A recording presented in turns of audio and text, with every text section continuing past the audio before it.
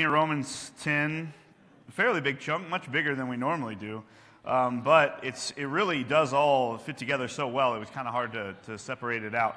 And so what we have this morning is really a simple gospel and a simple process of accepting it. And so it reminds me, so you may not know this about me, but I don't watch a whole lot of like TV or movies, but when I do, I try to pick things that are real. So like I would rather watch a documentary about like how to grow broccoli than any Marvel movie. I don't know why. I love watching documentaries. I love learning things about real things, even when it's boring and like kind of doesn't affect me at all.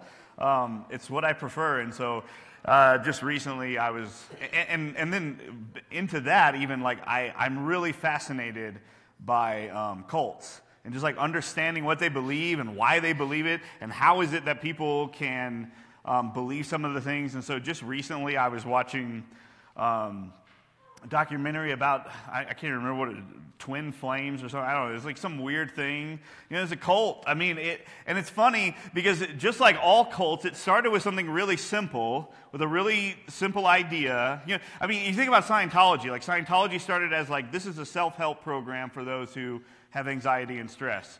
And now they believe that aliens, like killed aliens on another planet, captured their souls, brought them to Earth, put them, like froze them, melted them in a volcano, and then those souls came out and like infected cavemen. What? Like how did you get from we want to help people lower their anxiety to that? Because cults put forth an idea that is untrue. And so when the thing that they're telling you doesn't come about, when the thing that, this twin flame thing is like a dating service, and then all of a sudden you look up and now it got out of control because they're telling people something, it's not true, when it doesn't come about, they have to just keep changing their story over and over and over again. And the way in which cults work, which is really interesting, is like they just take control. They take control of every part of your life. They will convince you to not talk to your family, to not talk to your friends. I mean, my dad came out of Jehovah's Witness. Like my dad's whole side of the family, it's all Jehovah's Witness. It is a cult, right? It's not a religion. It is absolutely a cult. And that is one of the major things that they teach their people. I have aunts and uncles and cousins who I have not seen in 20 plus years. Why? Because I'm not Jehovah's Witness. I'm not a part of that cult. They don't talk to me. That's okay. I mean, I love them, and I wish I could talk to them and like share the gospel with them. But like, this is the reality of what cults do. They want to be in control, and the reason they do that is because when they start getting into the crazy, frozen souls dropped into volcanoes, and you're just like, wait a minute, this is getting a little weird. If you have been cut off from everybody, that's it. That's all you have. You have this group, and that's how they keep you. And that's how they keep you there. And so and it's confusing. And so all of that confusion is contrary to what we see in the Bible. This morning, what we're going to see in Romans 10 is that there is a very simple gospel message, and there is a very simple means by which we believe it and accept it. The gospel is accessible to all. It requires no money to join the club. There's no confusion going on. There's no degrees that you have to have in order to understand who Jesus is. Right? You don't have to go to seminary. You don't even have to get a bachelor. You don't have to get anything. Just sit down and read your Bible, right? That's all that is required of us. You don't have to have all of this special education. It's right here. It's clear and it's simple. Believe in the Lord, confess with your mouth, and you will be saved. Right? Romans 10:9 is one that I've had in my brain for I don't know how long because it is such a beautiful, simple understanding of what it means to be a Christian. Believe in your heart, confess with your mouth, and you will be saved. So, that's what we're going to see this morning. It's a simple gospel, but then there's also some, it's Paul. There's some interesting things going on. There's some things that I learned, like I've never seen this before, never understood this.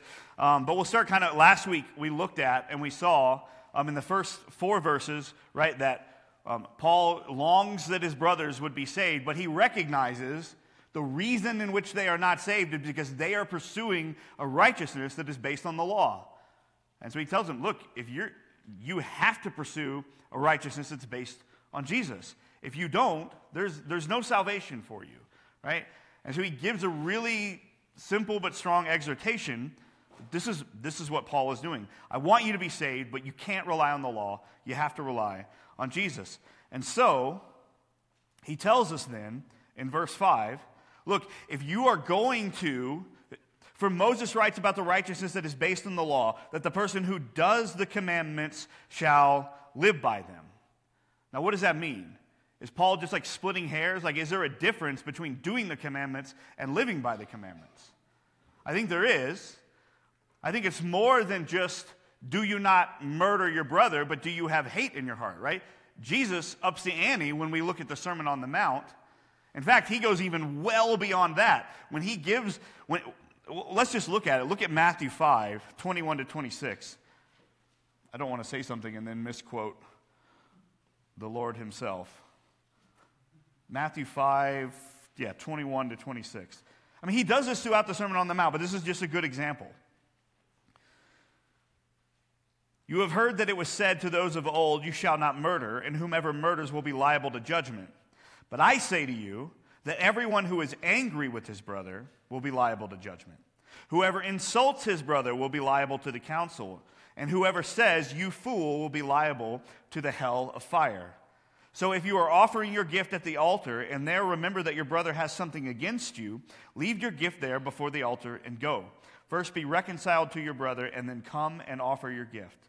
Come to terms quickly with your accuser while you're going with him to court, lest the accuser hand you over to the judge, and the judge the guard, and you be put in prison. Truly I say to you, you will never get out until you have paid the last penny. So he doesn't just say, well, don't have anger.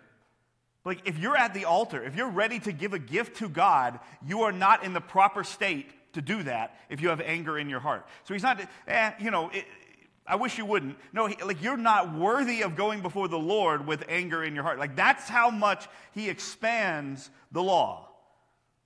The Jews are thinking, as long as I don't murder somebody, I'm fine. As long as I don't commit adultery, I'm fine. And Jesus says, don't even have anger in your heart. Don't look at a woman with lust, right? He takes all of those rules and he takes them way deeper than the Jews ever thought that they were supposed to go with them. So when Paul says, not only do you do the law, but you have to live by it, I believe what he is trying to show us is that we have to, everything about us, down to the things that we think, down to our motivation, down to the inner part of who we are, also has to be obedient to that law. And if it's not, well, you're in trouble, right? If you're going to live by the law, you have to do it, right? So if that's going to be your path to pursue, then these are the parameters. These are the rules in which you are going to have to follow. Now, this is still what Orthodox Judaism believes, right? I like listening to Ben Shapiro. He's interesting. He gives lots of good stuff about politics. And every so often, right, he throws in a little bit of his understanding as an Orthodox Jew. And all the time, he talks about this. Look, it's just about what we do, right? It's only about the actions. The inner self doesn't matter. Judaism still holds on to this idea that it's only about your actions. In other words, be a good person and you'll go to heaven. Probably. Like, that's the level of assurance that people have who are trusting in their own goodness. Like, I'm probably going to make it, I guess. I don't know. Like, the big three. I didn't murder, and I didn't cheat on my wife, and I didn't rob a bank, so I guess I'm probably going to get into heaven. Like, that's not what it's about. And that's what Paul is saying. If you're going to do it, like, every part of you, every day, every moment of every day has to be completely submitted to the law. You have to do it perfectly. Now, verse 6, which is a really interesting and huge slap in the face, I think, to the Jews who might be reading this. Because this is what he says.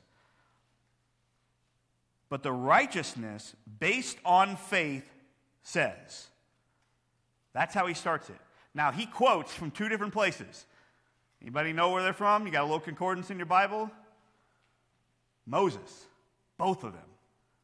Both of them. He is quoting Moses and he is quoting the law, but this is how he describes what he quotes from the law. The righteousness that is based on what? Works? No, on faith. He is communicating right here. Even the law of Moses is a righteousness that is based on faith. It has never been about your works. It has never been about, are you good enough? Paul makes that really clear in the book of Galatians, right? I mean, he just painstakingly labors, and he tells us very clearly, the law was not given so that you and I would have the list of do's and don'ts, and we would find righteousness in that. It was meant to show you and I how sinful we are.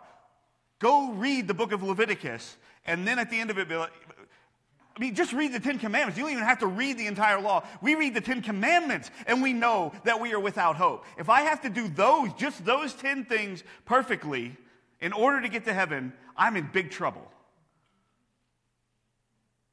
There's a lot of them that even if you take it from that Orthodox Jewish perspective, right? I haven't murdered somebody, but I have stolen in my life. I definitely haven't been honoring my parents every day all the time when I was a kid. I mean, I got so many spankings, there's no way to count them. At the very least, we all broke that one, right? You didn't do it perfectly. It's not possible. And so Paul says there is a righteousness that is based on faith, and then he quotes the law of Moses. He says, do not say in your heart who will ascend into heaven, that is to bring Christ down, or who will descend into the abyss, that is to bring Christ up from the dead. Now, at face value, these are weird, right? That's confusing. What are you talking about? What? I mean, anybody know anybody like trying to ascend into heaven to try and find the face of Jesus? Or to descend into the abyss to try and find him? The point Paul is trying to make, I think, is that Christ is right in front of us. You don't have to go on a walkabout, scouring heaven and earth to find the Savior. He is here. He is in front of all of us. He is readily available to anybody who believes in him. It is not a great mystery of life of what salvation is. There are laws. All of us broke them. God offers forgiveness to anybody who believes. Right? That's the message. That's what he said. You don't have to go into heaven to find Jesus. You don't have to descend into the abyss to find him. He is here. He is readily available to us.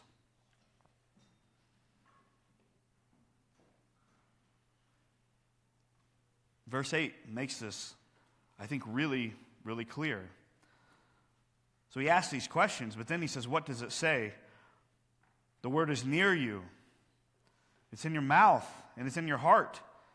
That is the word of faith that we proclaim. They have it. It's right there.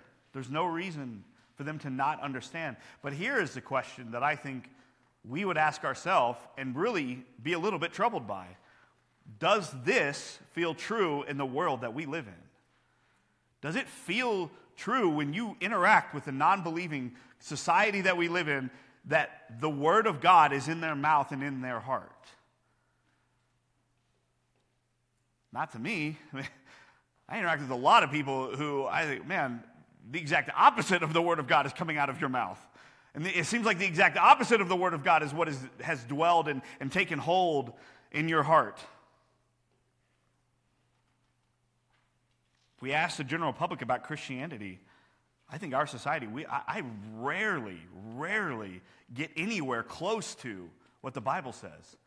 When I ask people I know at work, I work for a Catholic hospital, right? I ask for people, and they don't know. They don't have a clue.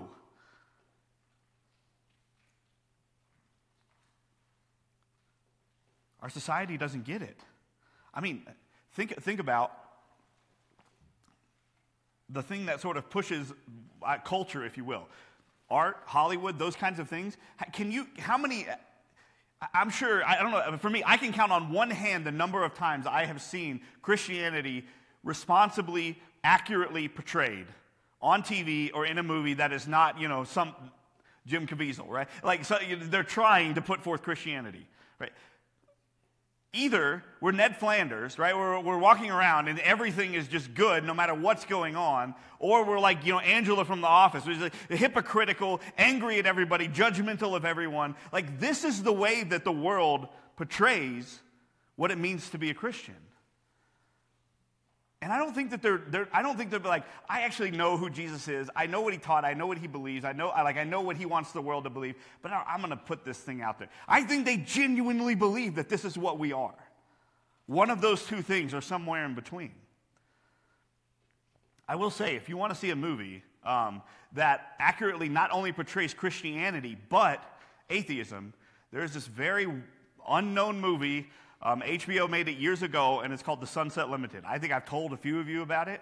There's only two people in it. Samuel Jackson, it represents a Christian man, and Tommy Lee Jones represents an atheist. And they argue about their beliefs. And somehow, I don't know how, but somehow they accurately represent Christianity, and they accurately represent atheism. And it's a beautiful movie. It's wonderful to watch these two guys converse about this. But it's just an unknown. We interact with the world, and they don't have a clue what it means to be a Christian. They don't have a clue what it means. I mean, I remember one of my patients was 95 years old, and I explained to her the gospel in the most basic terms, and she was shocked that that's what Christians believe. Had no idea that that's what we believe. That everyone is a sinner, right? That Jesus came to forgive us, that everyone who believes in him would be saved. She's been on the earth almost a century.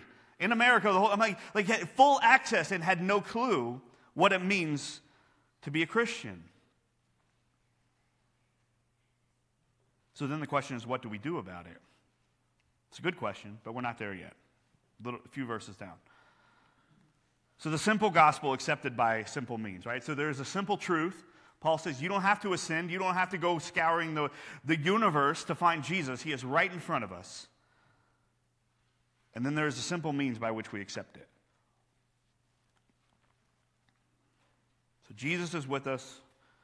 What do we do when we encounter him? If he is here, if he is readily available, what happens? Now, there's variations on these, but there's essentially two things that happen. Either, as Paul says, we confess with our mouth that Jesus is Lord, and believe in your heart that God raised him from the dead, and you will be saved. So just like finding Jesus is a simple thing, the process by which we accept and believe and are saved by him is a simple thing as well. We believe that he is the Lord. And all of the things that go along with that, right? So then there's like, oh man, this opens an entire door of explanation. We can't explain all of the different attributes of who God is, but he is God, and we have to believe that. We have to believe that he is without sin, that he can never sin, that he is 100% perfect and righteous and just, and that Jesus is that. And that we must confess that God raised him from the dead. So once again, the implication, right, that Christ has died, that he died for our sins, that when he died on the cross, the sins went with him. Now here is the thing, I think that once again, to be aware of. Now, I don't know if this is true, like in other churches. I've been Baptist. I've been in Baptist churches my whole life. So I don't know for those of you who come from different denominations, but in the Baptist church, man, we love the sinner's prayer, right? And especially when it comes to kids. It's like, man, if I can get this kid to say this prayer, like I got them. They're saved. Every time I've ever seen it, I know that it's coming from a good place. There is a desire. We see a young child and they're asking questions about Jesus and they're saying, I do. I think that I'm a sinner. And we see the hints of salvation going on in a child's life. And we sometimes get a little too hasty, right? We get a little ahead of ourselves. Oh man, where's that prayer at? Like, let's get them to say it. And then they're saved. Like, we got them. Because we want to see the little hearts changed, right? But we have to be careful. Because if we lead someone in the prayer before we see the belief, before we see the evidence of belief, it can be confusing. They might think, well, I guess I am saved. I said the prayer, but it's only half the equation, right? So like with our kids, my two oldest, I am as sure as anybody can be that they believe in Jesus and that they love him. But it wasn't the first day that they came to me and said, hey, I think I recognize, I think I understand. I mean, we waited. Okay, like, I hear what you're saying. I want to see evidences that there is belief in your heart. There's no way we'll ever know, right? There's no way that you can look into another person's heart and know whether they believe or not. But we should be as sure as we can.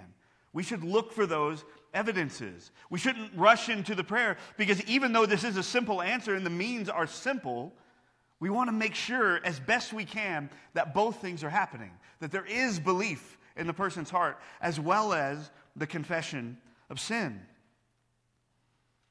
So I just say this to be careful, because I think if somebody hadn't maybe like warned me about it before my kids, I probably would have been like, oh yeah, day one, like let's get them, dunked and prayed and let's go, man. This is great news.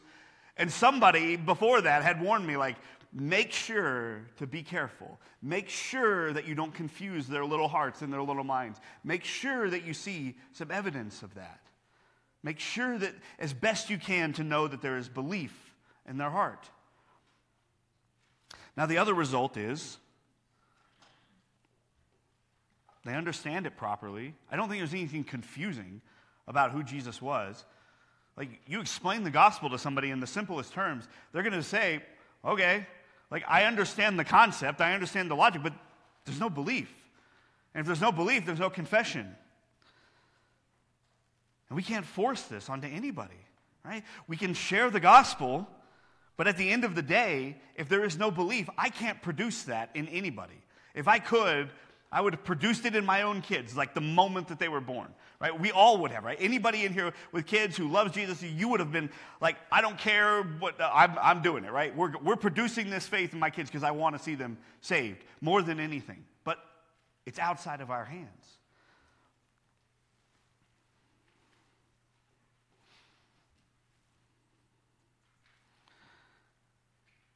Now, there was some advice given to me in this idea, right? We have friends, we have family members who are not believers, and we want to share the gospel with them. And when we have zeal for God, and we have zeal for God's word, and we want to see them saved, some advice was given, and that we would be careful in the way in which we present that. We would be careful how often we present that. Because here's the thing, you don't want your friend or your family or whoever who is not saved, and like every time you're with them, all you do is just talk about the gospel constantly over and over and over and over and over again. They're going to think like all that they care, all they want is just for me to agree with them, to believe them, right? So you get a fishing buddy, right? You go fishing once a week. Maybe the first week of the month, like you bring up Jesus, you talk about him, and then for a couple trips, you just, don't bring it up, and then the fourth trip, you do. Whatever it looks like, I don't know, but find a good balance, because here's the thing. Yes, we want to see everybody saved, but we also want people to know that we actually love them and care about them. They're not a mark, right? They're not some trophy that we're going to win. Oh, as soon as I get him saved, I'm done with this guy. Where's the next one? That's not how we should be interacting with the unbelieving world. We love everybody because God loves everybody. We want to see them saved, but we want to do it in a way that is helpful, right? We want to do it in a way that we are actually showing genuine love to people. Now, what is the result of this? What is the result of the belief and the confession? Of course, that we would be saved. But then Paul goes even further and he says, you will never be put to shame. This is what verse 11 says, right? This is what the scriptures say. Everyone who believes in him will not be put to shame. It's simple, but it's really, really comforting, especially, once again, in the world that we live in. Because here on earth, there are going to be lots and lots of people. If you are vocal about what you believe, there will be lots of people who will mock you for it. They will call you a fool. They will, whatever. All manner of things. But God's promise here is that we will never be put to shame. You go back to these documentaries that you watch them about the cults, and almost every time they're interviewing people who have left. And what do you see on their face when they're interviewing those people? They're ashamed that they believed this, that they bought into this lie, that they wasted years or whatever it is of their life believing this thing because they finally realized that it wasn't true. The gospel is the truest thing that has ever been spoken. No matter what happens on this earth, no matter what you have to experience, there is coming a day when you will stand before the Lord, and if you have belief in your heart and if you have confessed sin, that you will not be put to shame. God will look upon you and say, your sins are forgiven. Come and join me in heaven for eternity. There is no shame in that moment. It will not happen. It is a promise, a guarantee from God that when you believe, that when you confess, that when you have your faith grounded in Jesus Christ and his life and death and resurrection, there will never be shame for you. Because even when you have that, even when those people, right, even if you do experience the people mocking you or making fun of you, I don't get it often, but it happens. I don't feel ashamed at all. I mean, I feel sorry for the people. I want them to know and be saved, but even in those moments, they're trying to shame me, and it doesn't happen, doesn't work, because I know what is true and I know what is good.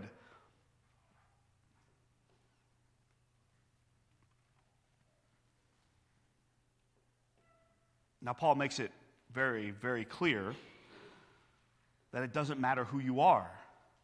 If you believe this, Jew or Greek, doesn't matter, right? There is no distinction. There is no separation. I almost say there is no separation anymore, but there never was, right? We've talked about this multiple times over the last however many weeks. If the Jews had been paying attention, they would have realized this from the beginning. God was always out to save remnants across the planet. It was never just about, I'm only going to save Israel. Well, they messed up too many times, so I guess now I'll try and save other people. It was always about salvation for God's creation, all of us. Not just about one group of people. So no matter what country you come from, no matter what you believe, the salvation is for all. The Lord is the Lord of all. And once again, there's a warning, right? We should be careful. Because we live in a world where it's easy and popular to demonize certain groups of people, certain nations who are doing certain things, right? I'm not going to get political up here, but sometimes that is encouraged of us.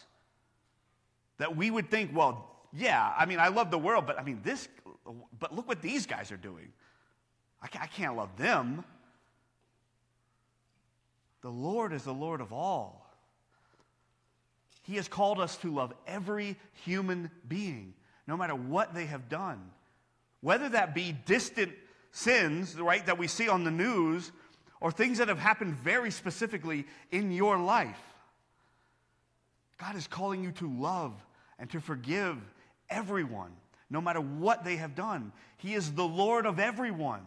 His arm is not too short to save. Maybe the forgiveness that you offer to somebody who wrongs you deeply will point them to the Lord, and they will see the Lord's forgiveness in your forgiveness. And if the Jews didn't see this and didn't understand this, then they didn't read one of the most famous books of the Old Testament. We teach it to our kids all the time, right? Who gets swallowed by a big fish, right? Little kids. Who? Jonah. Why is he swallowed? Because God calls him to go and to witness and to call the city of Nineveh to repent. Nineveh is the capital city of the Assyrians. There's generation after generation of violence against Israel from the Assyrians. They were some of the nastiest people alive. They did some of the most vile things to their prisoners and to their enemies. And when we know the history of who the Assyrians are, you can look at Jonah and kind of understand, I kind of would rather be eaten and swallowed and go to the bottom of the ocean to go there. But God calls them, he calls him to go and to repent, right? To call them to repentance. Now, if you're not familiar with the book, if you haven't read it recently, let's look at Jonah chapter 3, because this is wonderful. Sorry, I'm the heathen who forgot my Bible, and I'm having to use my phone here. Jonah chapter 3. The word of the Lord came to Jonah a second time, saying, "Arise and go to Nineveh, that great city, and call out against it the message that I tell you." So Jonah arose, and he went to Nineveh according to the word of the Lord. Now Nineveh was an exceedingly great city, 3 days' journey in breadth. Jonah began to go into the city, going a day going a day's journey, and he called out, "Yet 40 days and Nineveh shall be overthrown." And the people of Nineveh believed God. They called for a fast, and they put on sackcloth from the greatest of them to the least of them. The word reached the king of Nineveh, and he arose from his throne, removed his robe, covered himself in sackcloth, and sat in ashes. He issued a proclamation and published through Nineveh, by the decree of the king and his nobles, let neither man nor beast, herd nor flock taste anything. Let them not feed or drink, but let man and beast be covered with sackcloth, and let them call out mightily to God. Let everyone turn from his evil ways and from violence that is in his hands. Who knows? God may turn and relent and turn from his fierce anger so that we may not perish. When God saw what they did, how they turned from their evil way, God relented of the disaster that he had said he would do to them, and he did not do it. If God can do that, and far greater than even just this, he can save anybody, any level of evil that is going on in our world. The Lord is the Lord of all. Don't look on other groups. Don't look on other, whether it be people who have different ideas politically or different countries or what. It doesn't matter who they are. We are called to love everyone because God is the Lord of all. In case you don't remember, Jonah pouts that right? He wanted them to get destroyed. That's not the right attitude either. Right? If you call for repentance and people are coming to repent, don't follow. Do chapter 3, don't do chapter 4, right? Don't get mad that the people who were sinning repented from their evil ways and that God forgave them. So it's not a new idea. And this is something that is astonishing to me because it's not just little bitty small parts of the Old Testament where these kind of things come out, but the majority push is like, well, God only cares about Israel. The entire Old Testament is God trying to use Israel to save the world. And the Jews don't get it. They don't understand. And so again, there is a warning. This church soon, I don't know when, but soon, right, is going to embark upon bringing in a new pastor, permanent pastor, full-time, right? You see, the reason the Jews were so shocked about these things that Paul was saying is because their religious leaders were not teaching them properly. They were not teaching them what the Old Testament or what the Scriptures actually said. There are thousands of people, generations of people who are led astray because their teachers were not being faithful to the Scripture. Now, I've been here long enough, and I feel like I know you guys well enough that you would not allow somebody to come and stand in this pulpit who would not preach the gospel and who would not be dedicated to preaching God's word. But there are lasting consequences if you don't. If you allow someone in to teach and to preach who doesn't want to do that, who doesn't want to take the time to look at God's word and to read it. And so all I'm saying is, look, we see the evidence of what happens when your religious leaders, when those who are guiding you and leading you don't do their job well. Lots and lots of people are led astray. Okay, last thing, 14 and 15.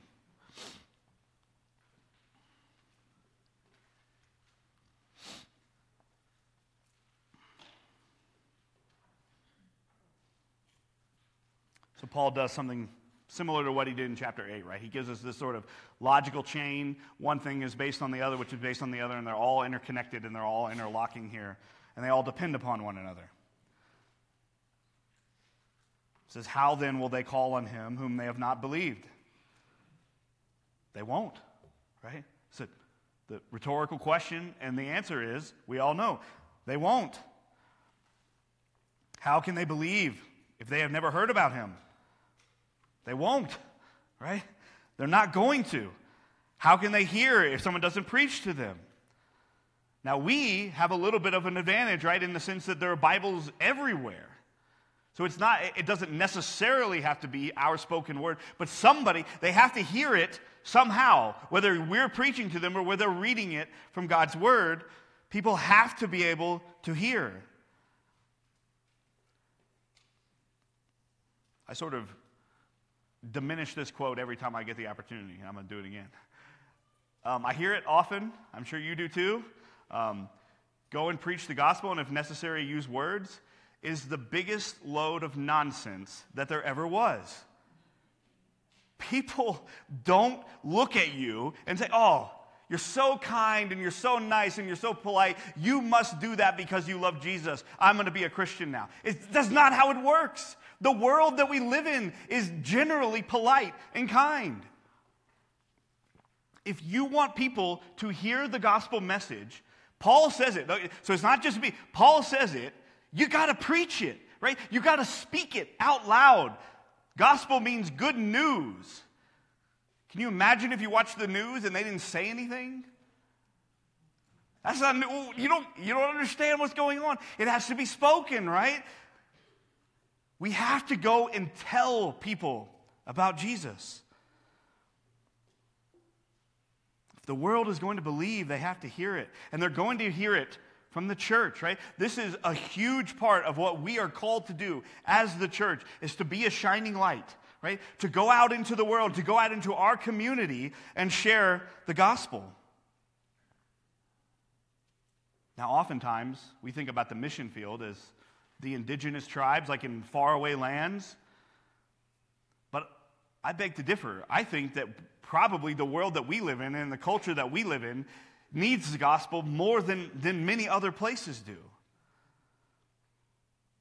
It's true. There are many civilizations who have never heard, right? And if you're called to go do one of those things, that's great. But don't kid yourself into thinking, well, God didn't call me to move to Africa or to South America, so I guess I'm not a missionary.